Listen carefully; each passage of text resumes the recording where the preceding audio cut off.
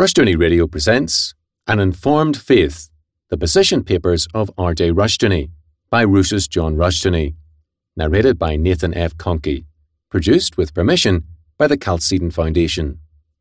Chapter 31, The Use and Abuse of Worship and Prayer, Chalcedon Position Paper number 127, November 1990.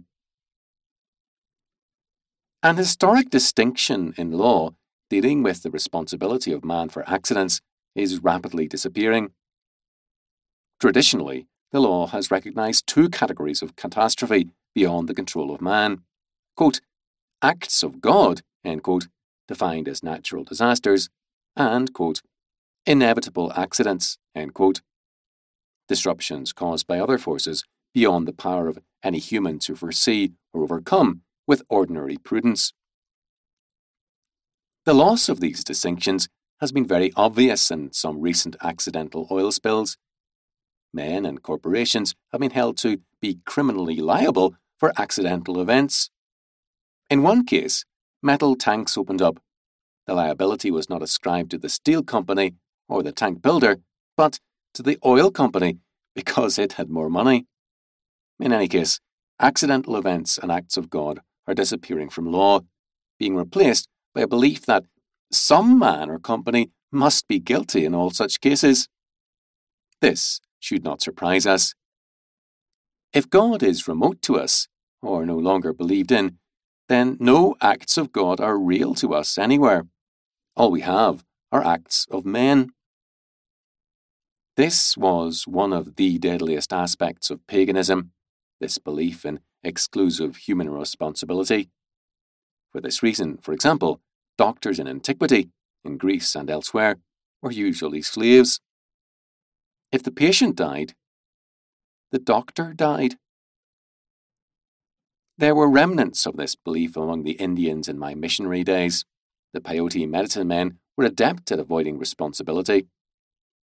When they saw that a patient was going to die, they took strong exception to any comment by a family member, got them into passionate argument, and then told them to take the patient to the white man's hospital if they did not trust him. The patient then died in the hospital, the peyote medicine man was vindicated, and the white doctor had another black mark on his record. This paganism is reviving all around us. We see it with attitudes concerning oil spills, floods, medical practice, politics, and more. We also see it with respect to prayer. True prayer acknowledges the sovereignty and omnipotence of God. Its heart is, Thy will be done, Luke 22:42.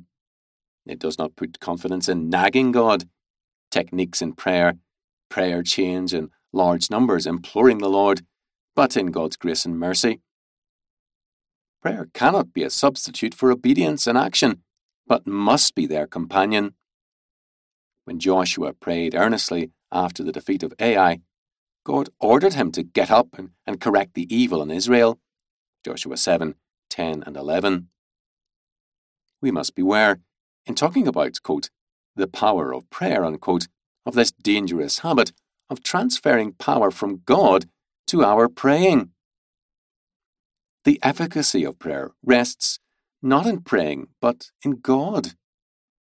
He can give us our request or deny it in His sovereign wisdom. The focus of prayer must always be on the acts of God, never on our act of praying or how many we enlist in passionate prayer. To pray assuming that the power to gain, change, or alter things depends on our prayer or how we pray and how many unite with us in prayer is to transfer the centre from God to man. We then look not to the act of God, but to the acts of men. When men claim too much power, they also at the same time tend to deny their own responsibility. This should not surprise us. When Adam sought to be his own God, he at the same time denied his responsibility for his actions. Genesis 3:4 following. Then, too, we overrate Satan. As Flip Wilson used to say, quote, the devil made me do it, end quote. We are sinful enough to sin on our own without any help from the devil. John Donne astutely wrote of our habits of, quote, tempting Satan to tempt us, end quote.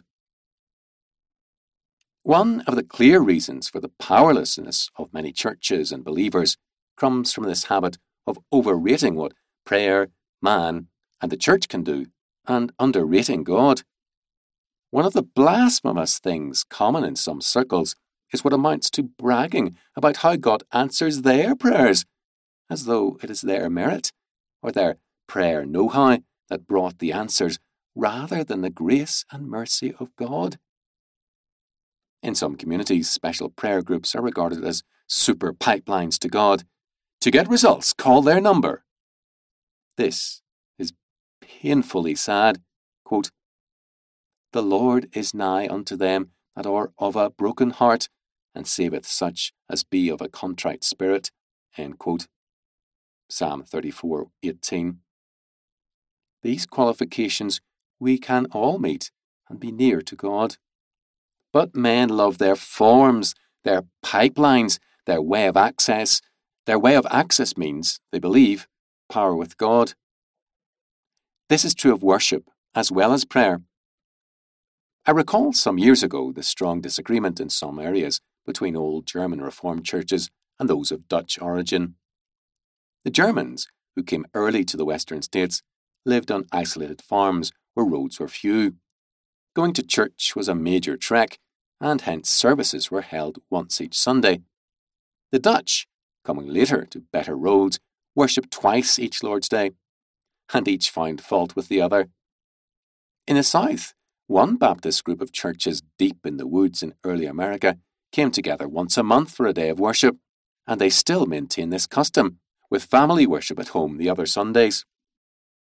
Many like examples can be cited of variations in worship, in forms of worship, times, numbers of services, etc. Too many churches attach efficacy to their form rather than to the Lord they worship. Quote, our, end quote, form becomes a means of clobbering others, and loyalty to forms remains when doctrine and faith are eroded. I can still remember the righteous indignation of a woman about 37 years ago on being invited by a neighbour to a Presbyterian church. She made it very, very clear that she had no use for Christianity, for preachers and priests, for churches, quote, a racket, end quote, and for church people, quote, besides, end quote, she added in conclusion, quote, I'm an Episcopalian, end quote. Neither worship nor prayer can command God. They are, rather, our necessary response to his salvation and his continuing grace and mercy, because God, quote, is most holy in all his counsels, in all his works, and in all his commands, end quote. It follows that, quote, to him is due from angels and men and every other creature whatsoever worship, service, or obedience he is pleased to require of them, end quote. Westminster Confession of Faith, chapter 2.2. Angels, who need nothing, still worship God. Revelation 5:12-14. The essence of true worship is seen in the first commandment, quote, thou shalt have no other gods before me, end quote. Exodus 23.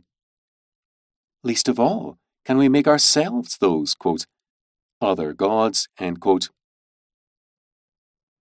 Quote, prayer is to be made for things lawful, end quote, and can be made in any place and at any time where it is done, quote, in spirit and in truth, end quote. Prayer, with thanksgiving, being one special part of religious worship, is by God required of all men. Philippians 4:6, Colossians 4:2, 1 Timothy 2:1.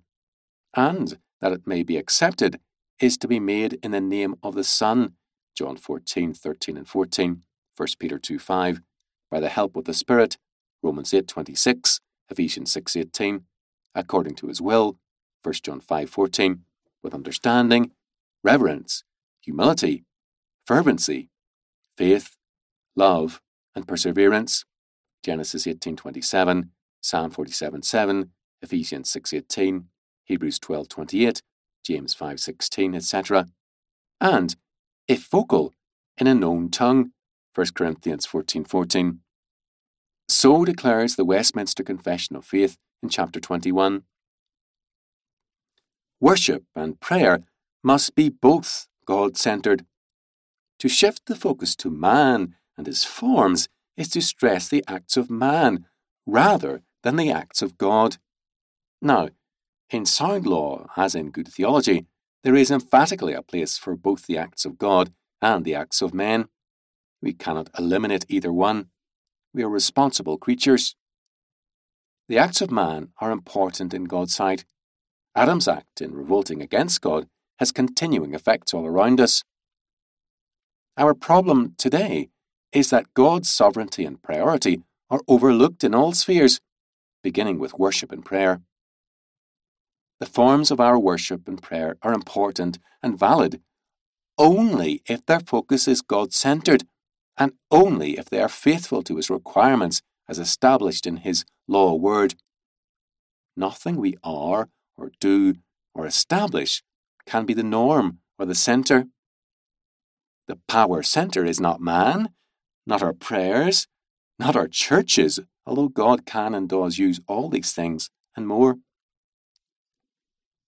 The prophet Amos reminded Israel that, however much he had used them, they were no different in his eyes than the Ethiopians, the Philistines, and the Syrians. Amos 9:7, and he could tomorrow use any one of them. He can tomorrow set us and our nations aside for a people we do not know. We cannot control God. He controls us. We dare not, therefore, be arrogant in prayer or worship. Well done for listening all the way to the end. This is Nathan, the narrator, speaking to you from Puebla, Mexico, from the Faith for All of Life school in which I teach English as a volunteer. I teach from kinder through high school. Now, I rely on donations in order to keep teaching and recording, so if you want to support a Faith for All of Life school in Latin America and want to keep listening to Rushdoony while you vacuum, drive or cook, commute or whatever you're doing right now, donate at cten.org/Nathan Conkey. That's NATHANCONKEY, all lowercase. Or if you prefer PayPal, paypal.me/N Nathan, capital C Conkey. You can also email me at nfconkey, that's nfconkey @gmail.com. Thanks, and I look forward to speaking to you very soon.